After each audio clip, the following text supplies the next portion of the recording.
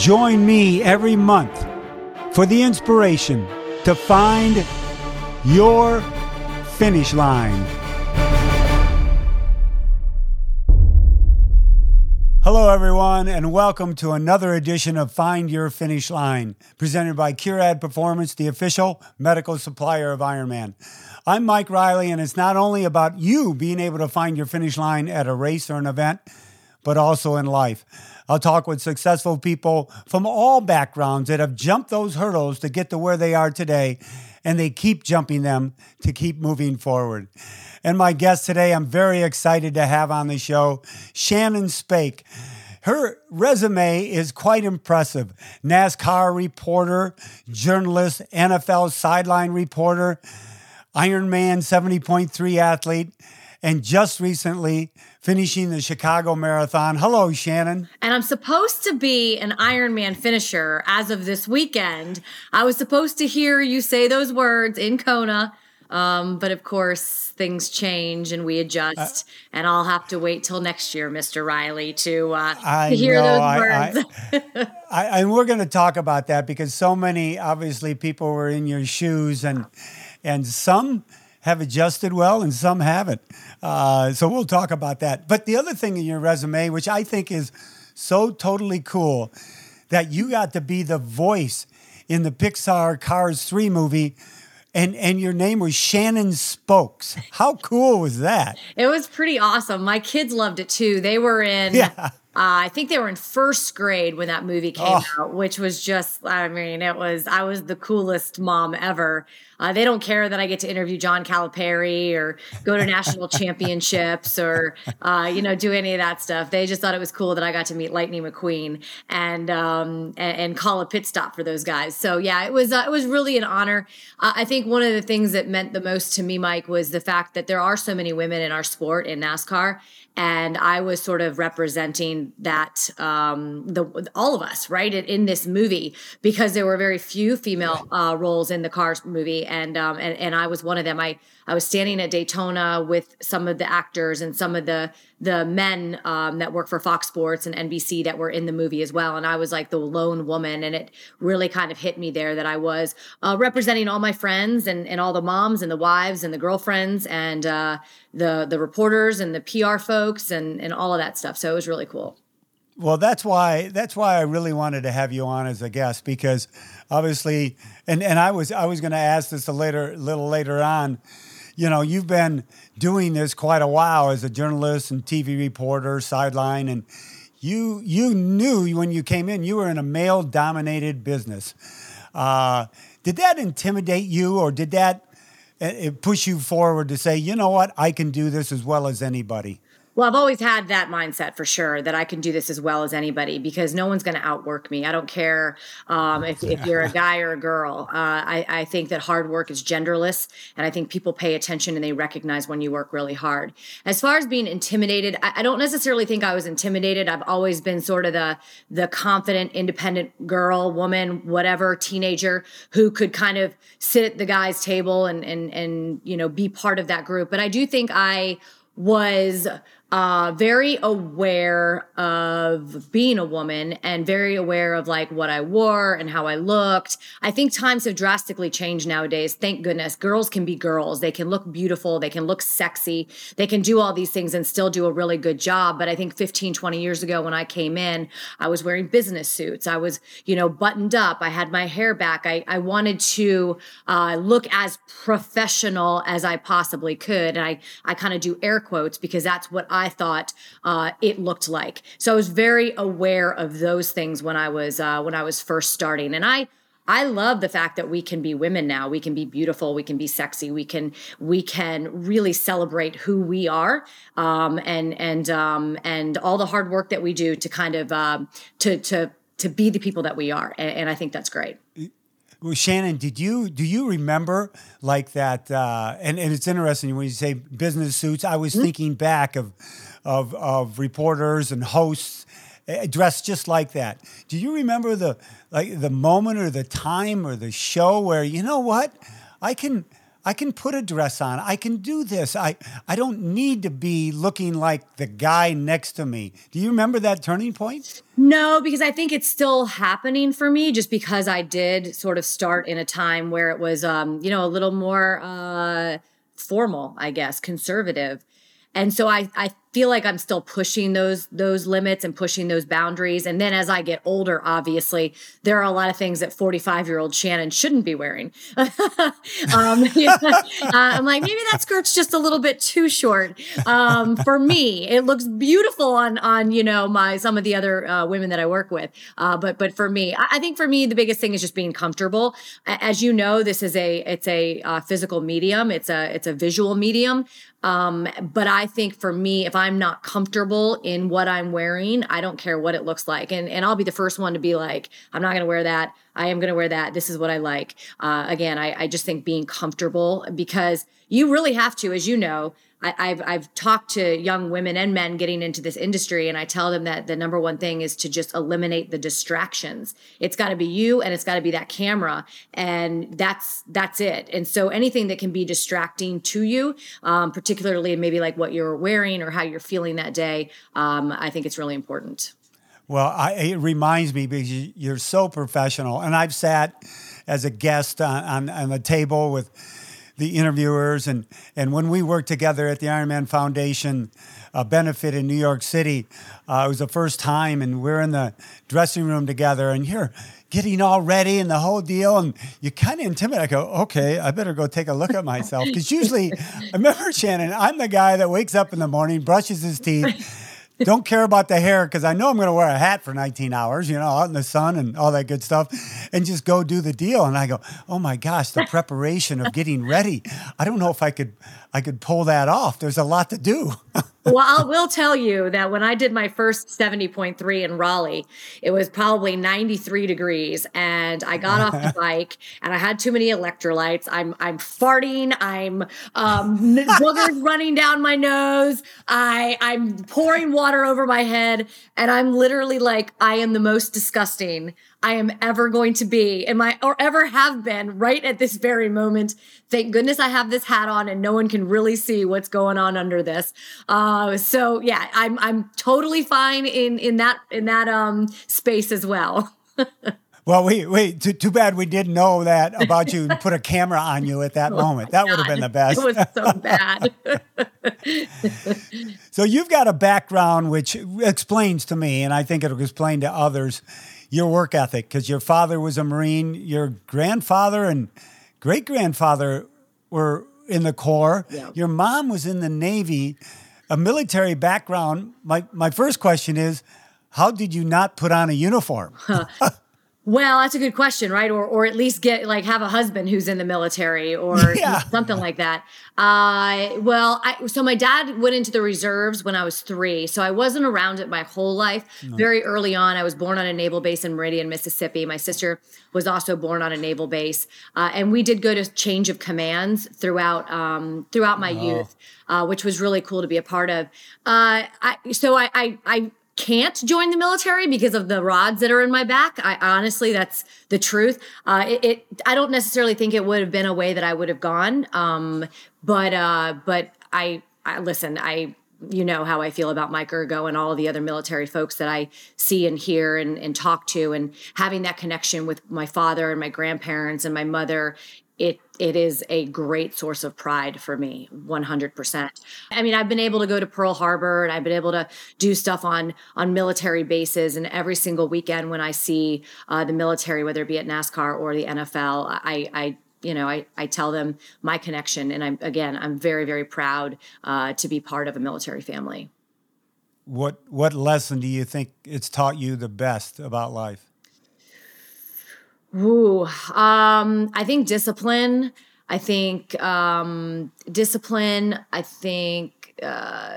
loyalty, sacrifice. I wish that I could be as selfless as some of the people that I know, some of the people that I've met. I just think it's incredible what they do for all of us, people that they don't even know.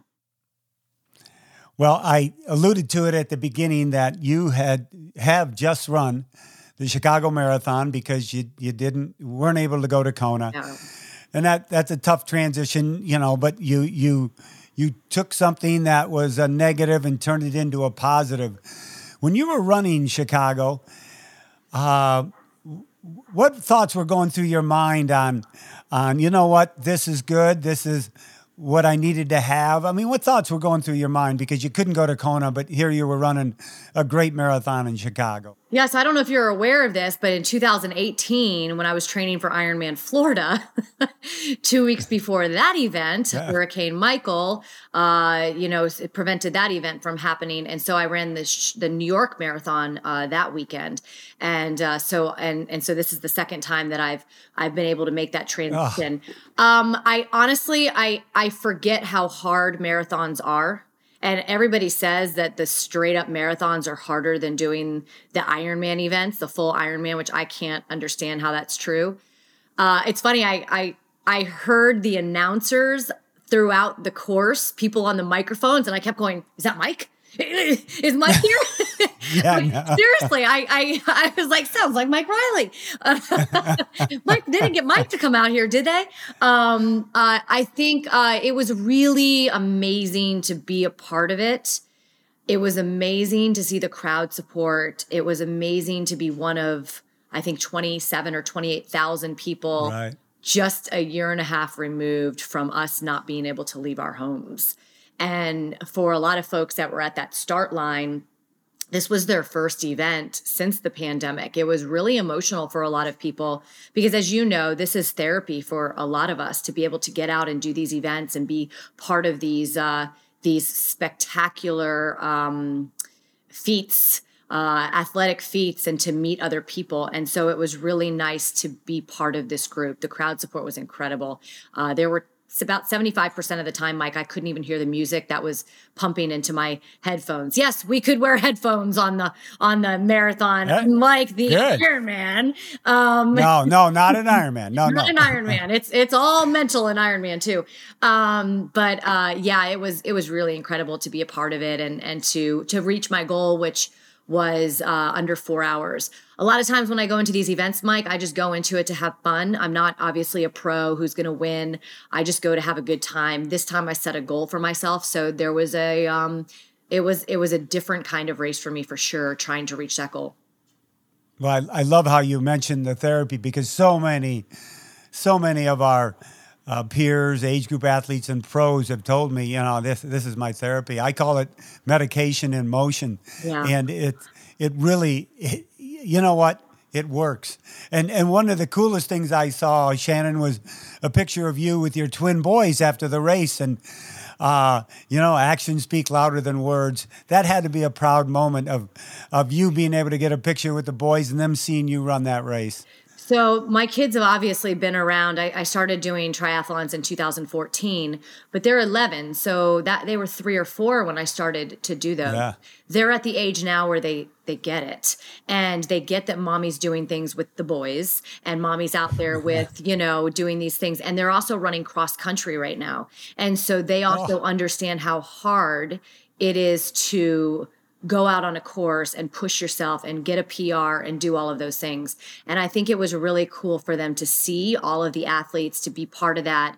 And it gets me really emotional. Like when I cross that finish line and they're right there and they are so proud of me. And that is, we all question, Mike, we're on bikes for 7 hours. We're running for 4 hours. We're tired half the day.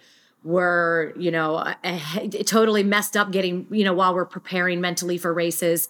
And it makes you go, am I doing the right thing? Should I be around more? Should I be more present? And then you have moments like that and you realize that what you're doing really is, it means something. Yeah, it really does mean something. And having the opportunity to be at finish lines, Shannon, some of the best parts for me is looking into the spectators and seeing the young ones and knowing they've got moms or dads or aunt and uncles coming in, but they're also watching everybody else like, oh my gosh, there's more people like my mom and my dad out there. I thought it was just them doing this crazy thing. Yeah. And it opens up a whole new world to them. So good for you. The boys started seeing that at 3 years old, and it will influence them for the rest of their lives. When you are able to, because so many age groupers have to juggle.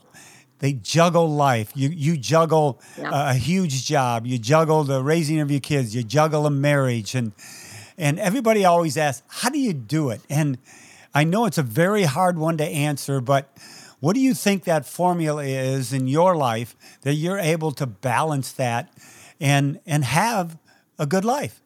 Well, it's you use the word balance loosely because I don't ever really think that there is a balance when you're getting really close to events and you are doing these crazy times. There's a lot that falls to the side. Marriage, sometimes being present, and it's just that sacrifice that you have to realize that you're making at that very moment for yourself.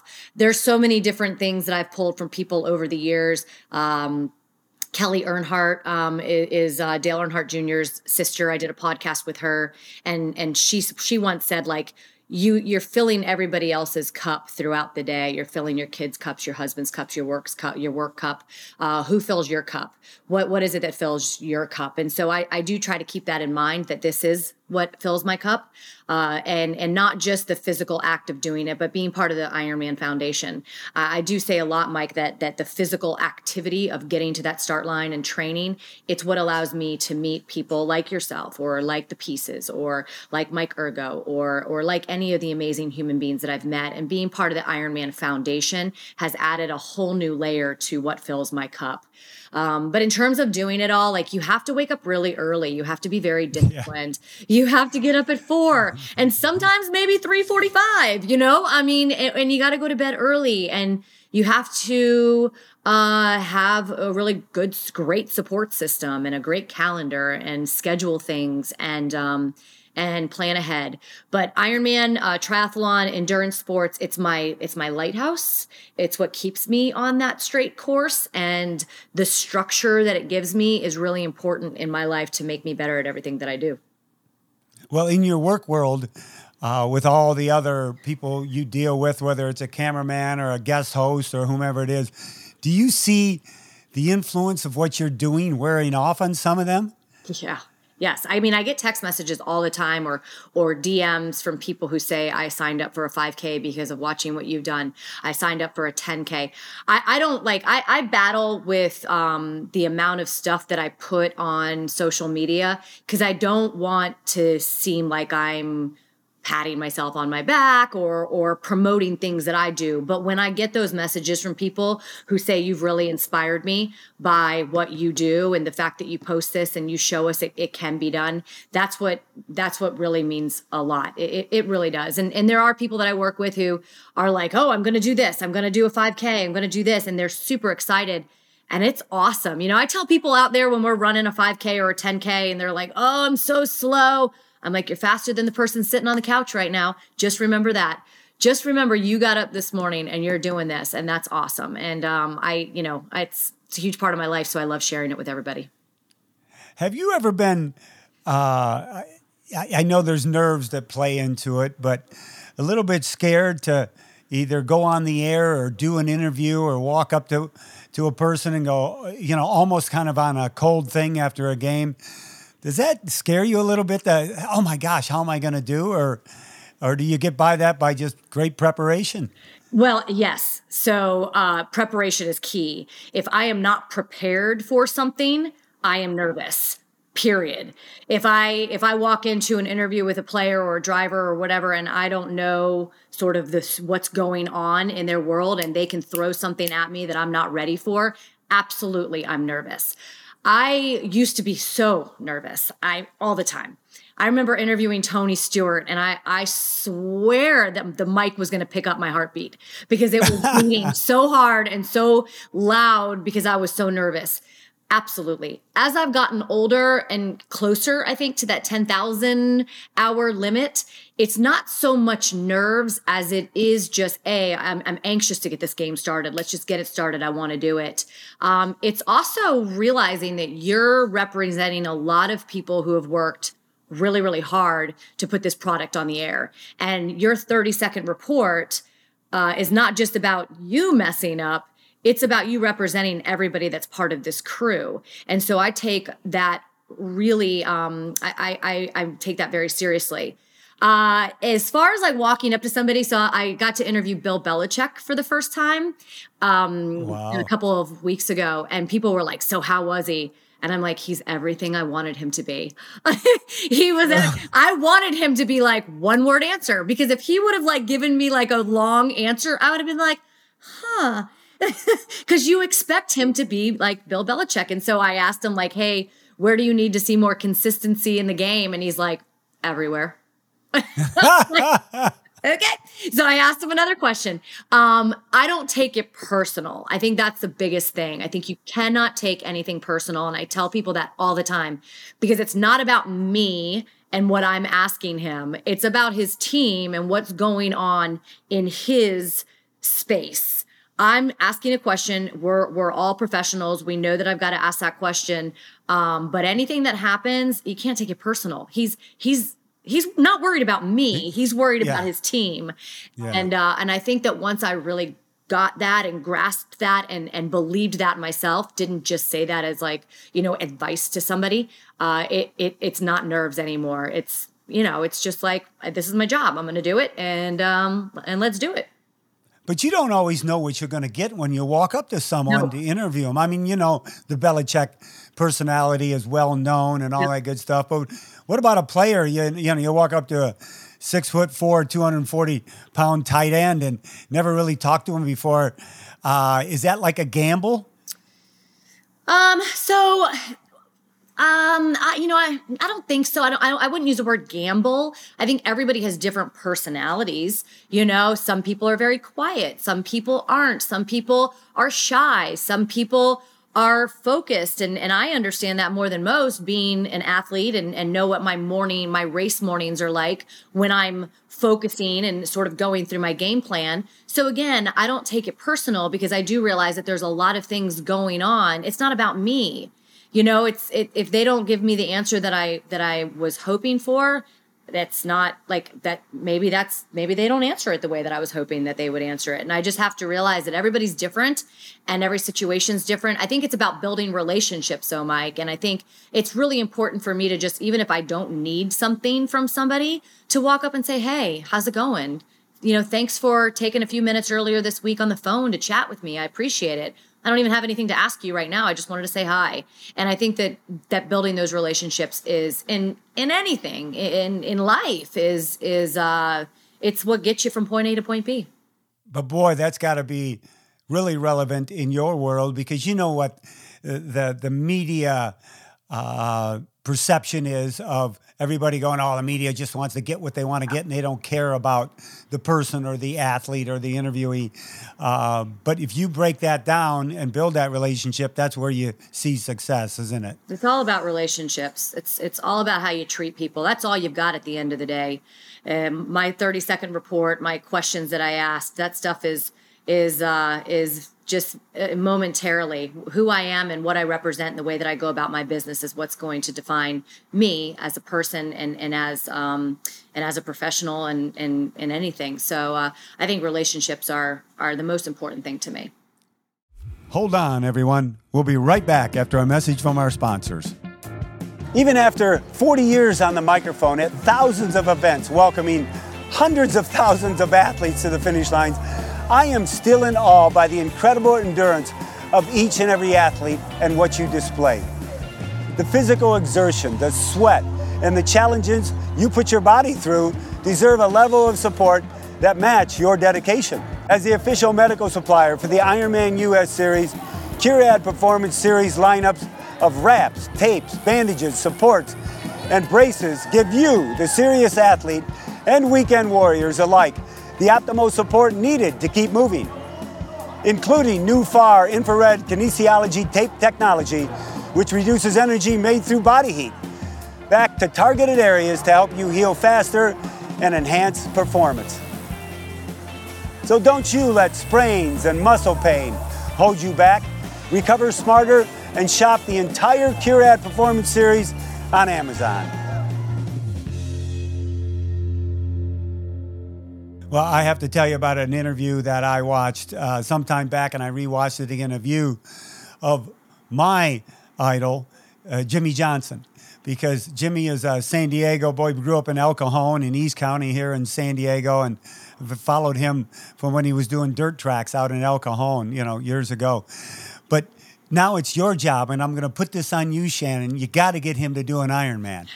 So unfortunately, he has decided to go do IndyCar for at least a year or two, because he's absolutely interested in doing an Ironman. We've talked about it many times, and he just doesn't have the time right now because of when our schedule is. Obviously, when he was doing NASCAR, that was a big thing. He went and ran the Boston Marathon, which we talked about in that interview, right. And he's done a 70.3, and he's a great athlete. He does.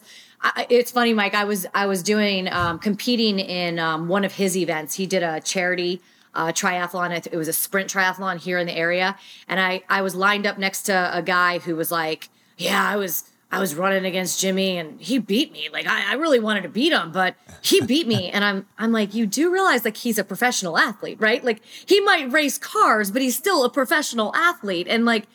And they're like, yeah, but I mean, he's a race car driver. I could beat him. I'm faster than him. I'm like, and Jimmy's really good. And Jamie McMurray's another one. He won't swim. He doesn't like to swim. But he did his Boston qualifier in 2:53, I think it was. Whoa. I know. He is so fast. And Matt Kenseth was on, who's a former race car driver. He was at Chicago this past weekend. And I want to say he did his in like 3:10, I think, something like that. So yeah, they're pretty good athletes, despite the fact that they put a helmet on and get inside a race car for yeah. But Jimmy wants to do one, and I believe me, if anyone has stayed on that with him, it's definitely been me.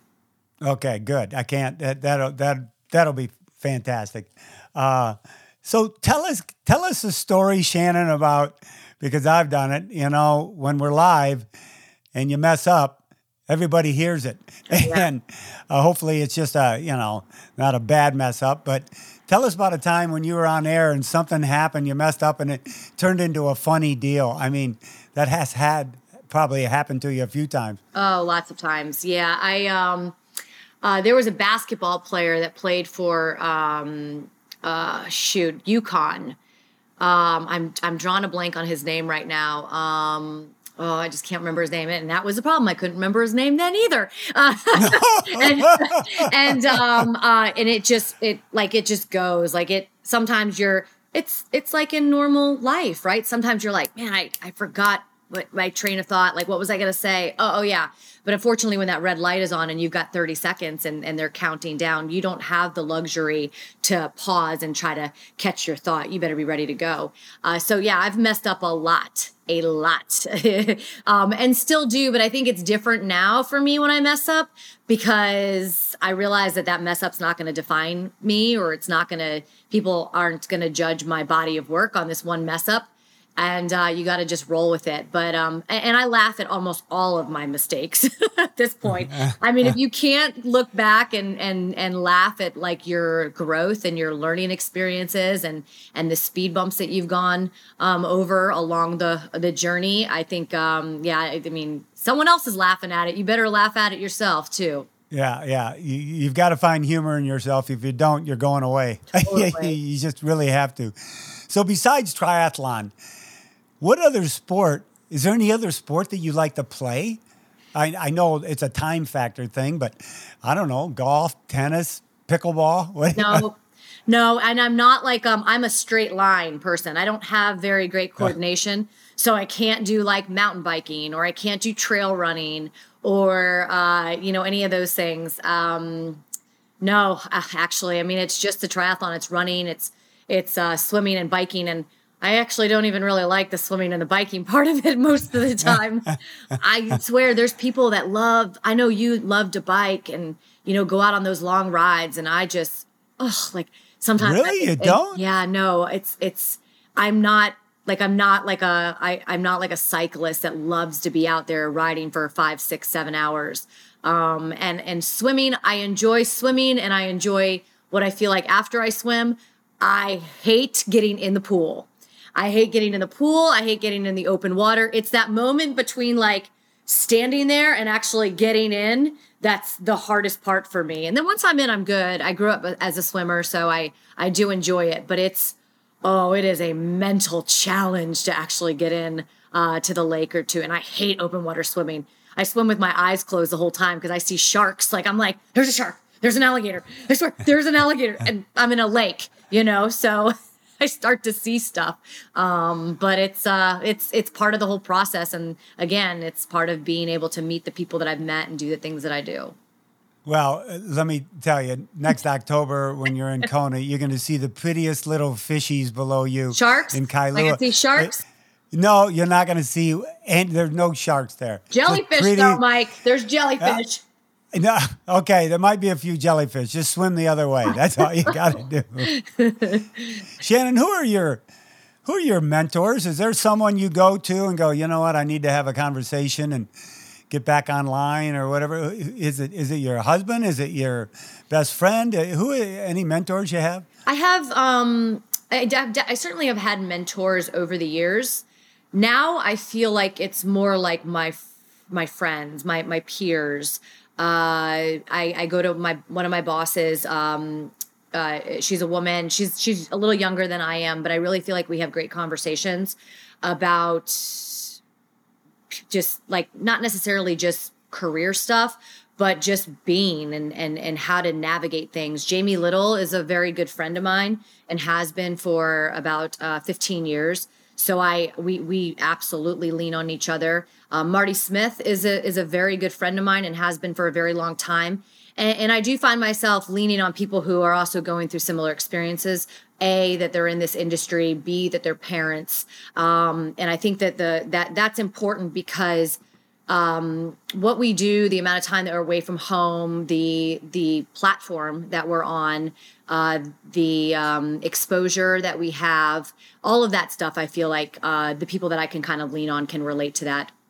Maybe in a way that my husband can't. Certainly, my husband is a huge source of, I go to him for a lot, right? I lean on him. I talk to him a lot. But in terms of like what I'm going through specifically at this moment, I feel like people who are also going through that can really relate. Have you done a workout or a run after Chicago at all this week? Have you done anything? I barely walk. My knees, I woke up the other night and I was like, I felt like I had surgery on my legs. My legs were so sore. I had to host a breast cancer, a cure for breast cancer benefit last night. And I was so tired, Mike. I was like, you know what? I better switch to white wine. It's got sugar in it. That's the only way I'm going to stay awake. But yeah, I like I said, this marathon, this was my fourth. The first one I did with my father. We did Disney, and my time was 5:45 because I stayed with him. The second one I did was New York, which was the following year. That was in 2005, I think. And my time was 4:45. When I did New York again in 2018, my time was 4:03.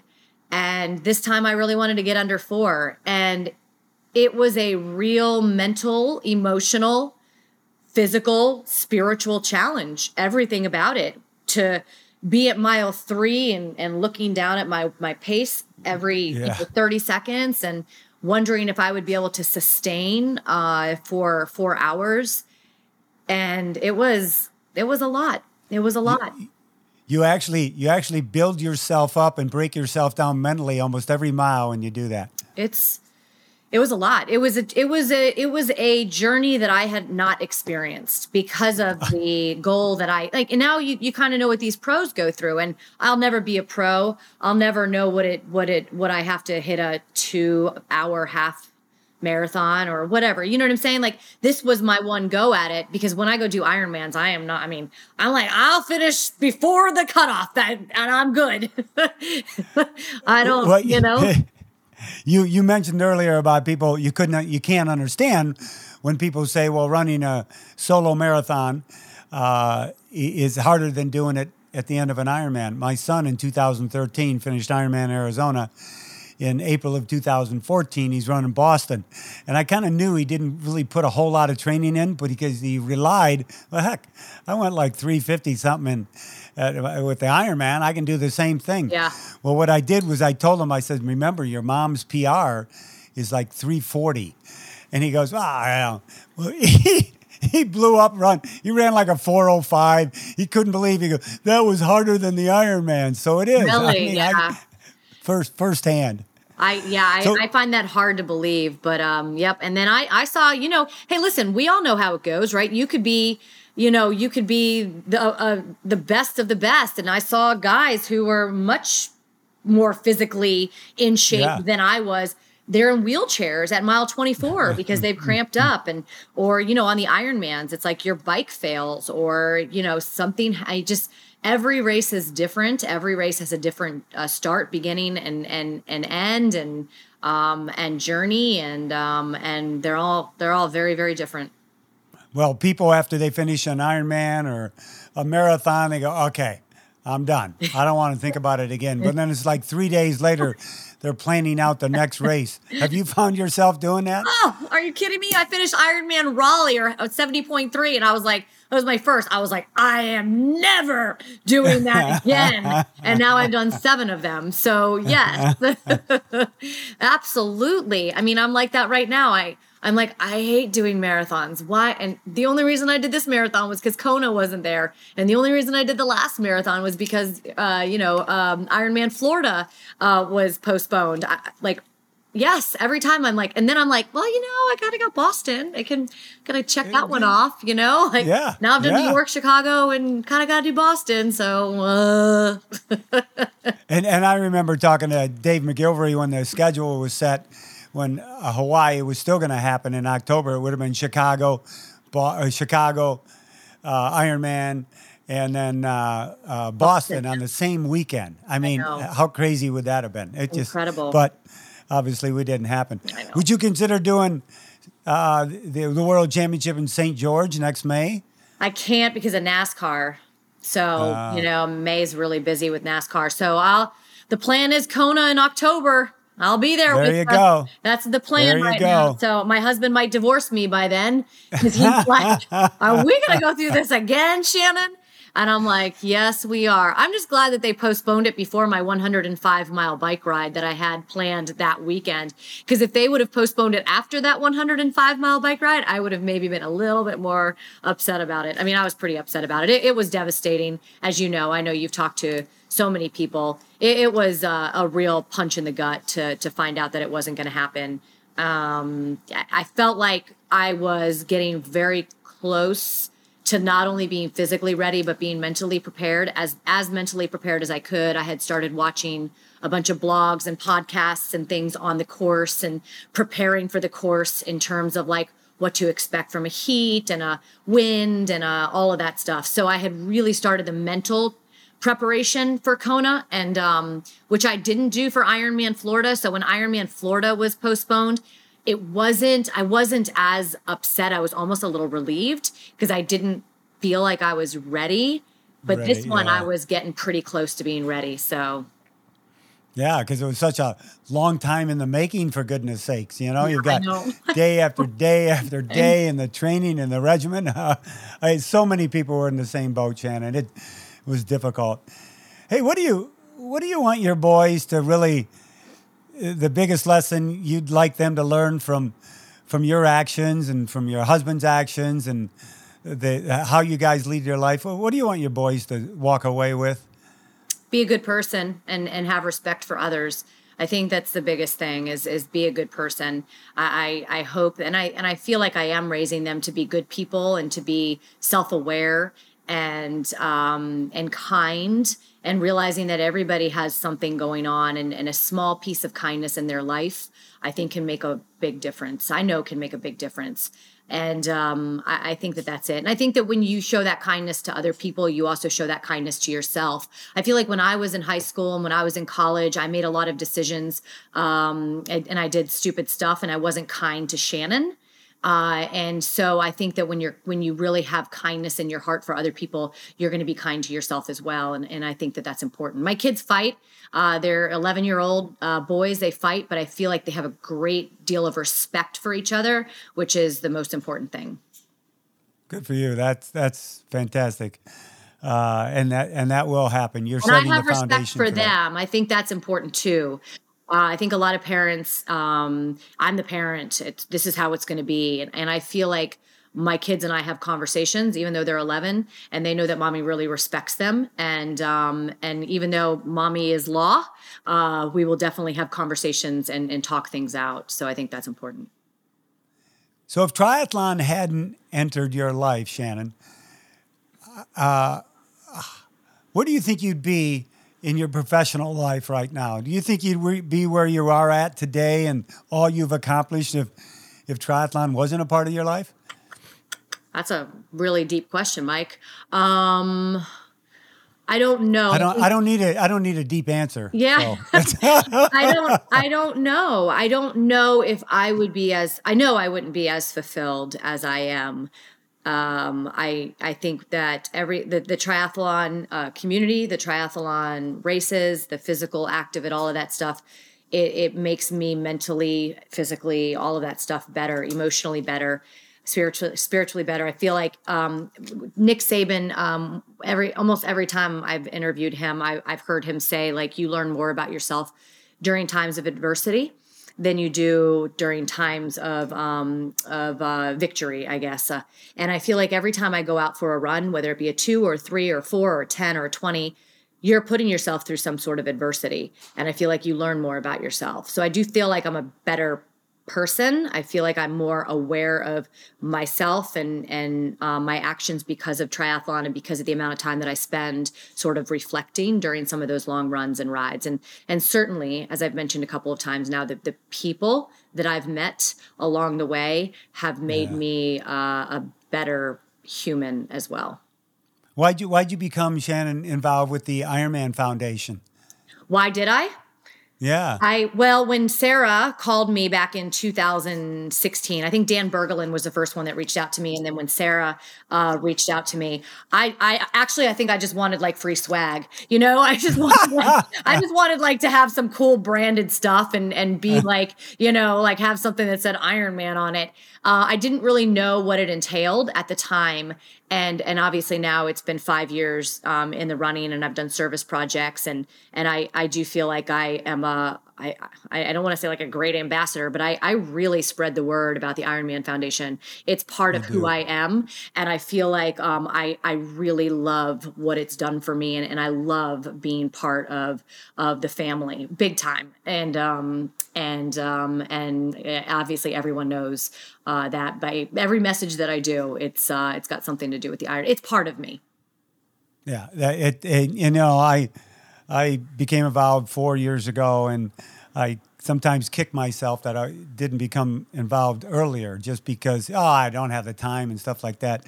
But how it's fulfilled of being able to give back to the communities we race in. And, you know, we engulf a community. We take it over, close the streets.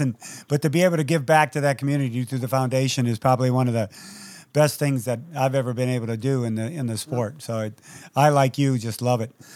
So let me tell you about the last question on Find Your Finish Line.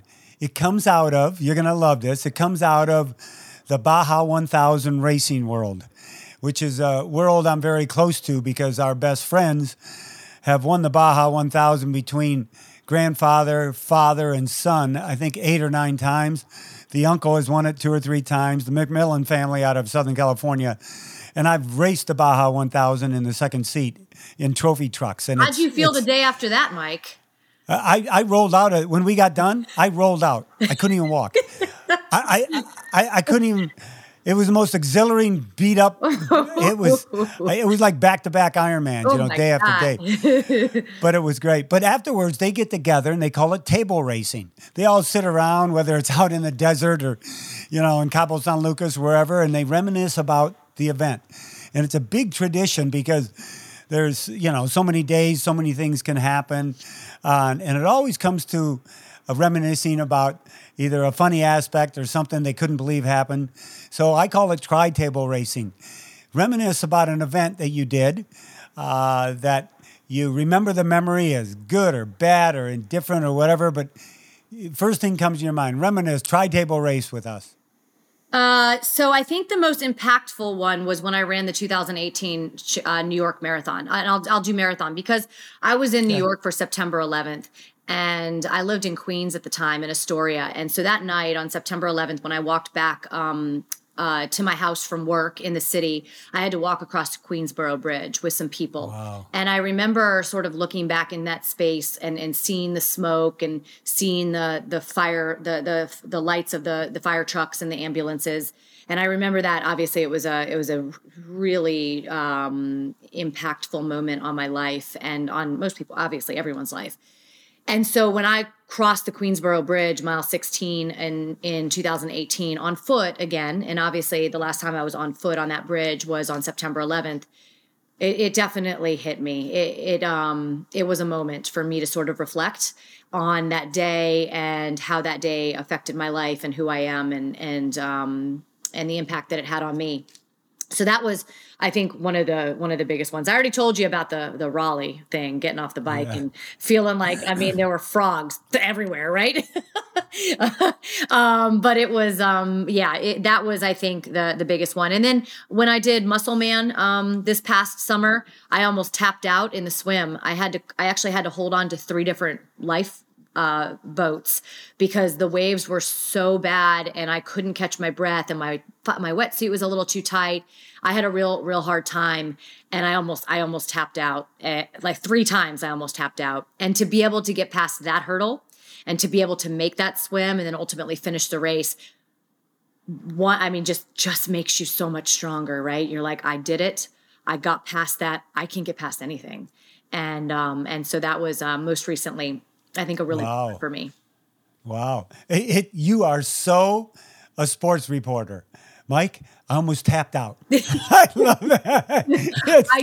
I did. I was like, I saw them pull like 4 people from the lake, Mike. It was a rough swim. And I just was like, how am I going to do this? I don't even know if I can do this. And I think in the water, you're most afraid that at any moment, like something, like you just don't know how your body's going to respond. Like at any moment you could have a panic attack and you just can't control it and it just happens and you're in the water. And so it's a real sort of like, where am I? Where am I? Like, how am I? Like, where am I here? Right? Not where am I physically, but where am I? Where am I? Where am I? Checking in with yourself to make sure that you're in a good space. I've been there. It's scary. Mm-hmm. So our age groupers out there are going through a lot, as we all are. What advice would you give them, Shannon? I guess what we just already talked about. We're watching. We see you. I think, especially with women, with moms who, have to not just race, but also have to worry that the kids are taken care of, that the husband and they're going to be doing something while I'm racing. And I remember like wiping one of my boys' runny nose, like in transition, ran over to them and gave him a hug and he was crying because he was fighting with his brother. And I wiped his nose during transition. It's, I think as a mom and as a age grouper and as a woman, and we see you, we know what you're doing and we know the sacrifices that you're making and how hard it is. And we see you and you're doing great things and keep it up. I love that. We see you. That is very powerful. So how can people find Shannon Spake? Where do you, to be able to converse with you, talk with you, follow you? I'm on Insta. I'm on Twitter, Shannon Spake. So pretty active on all. I try to stay pretty active on all, posting, whether it be the workouts or family stuff or obviously NFL stuff this time of the year. But shoot me a message. I love hearing from folks, especially folks who are just, inspired in some way. Well, Shannon, I have to tell you, I love it when I see you on the TV, whether it's with NASCAR or the sidelines, and right away, I know her. That's so cool. I become this, like I know her. And so sometimes, and people come up and say that to me, and I go, what are you talking about? No big deal. It's just me. Well, that's the best part of my job, Mike, honestly, is when my family and friends feel pride in seeing me and seeing something that I do. I did not get into this business to be famous. It's something I'm really not comfortable with. I'm perfectly happy with the anonymity, but I do get really excited when I'm making my friends and family proud. Well, Shannon, the endurance world of running and triathlon and Ironman is fortunate to have you among our ranks. So thank you very much for your time today. Keep doing what you're doing, and I can't wait till we can be behind a podium together again one day. Absolutely. And when I can hear you say those famous words to me next year in October. Hopefully. I guarantee it. I won't be in the porta potty. I guarantee it. I will come and find you in the porta potty, Mike Riley. I know. If you are in the porta potty when I cross that finish line. Honest. I won't. I won't. I promise. I will come and find you. I know you will. I don't want that door flying open. Okay, so I'll be there for you. There you go. I promise. All right. Have a great day. Take care of yourself and keep doing it. Thanks, Mike. I appreciate it. Thank you.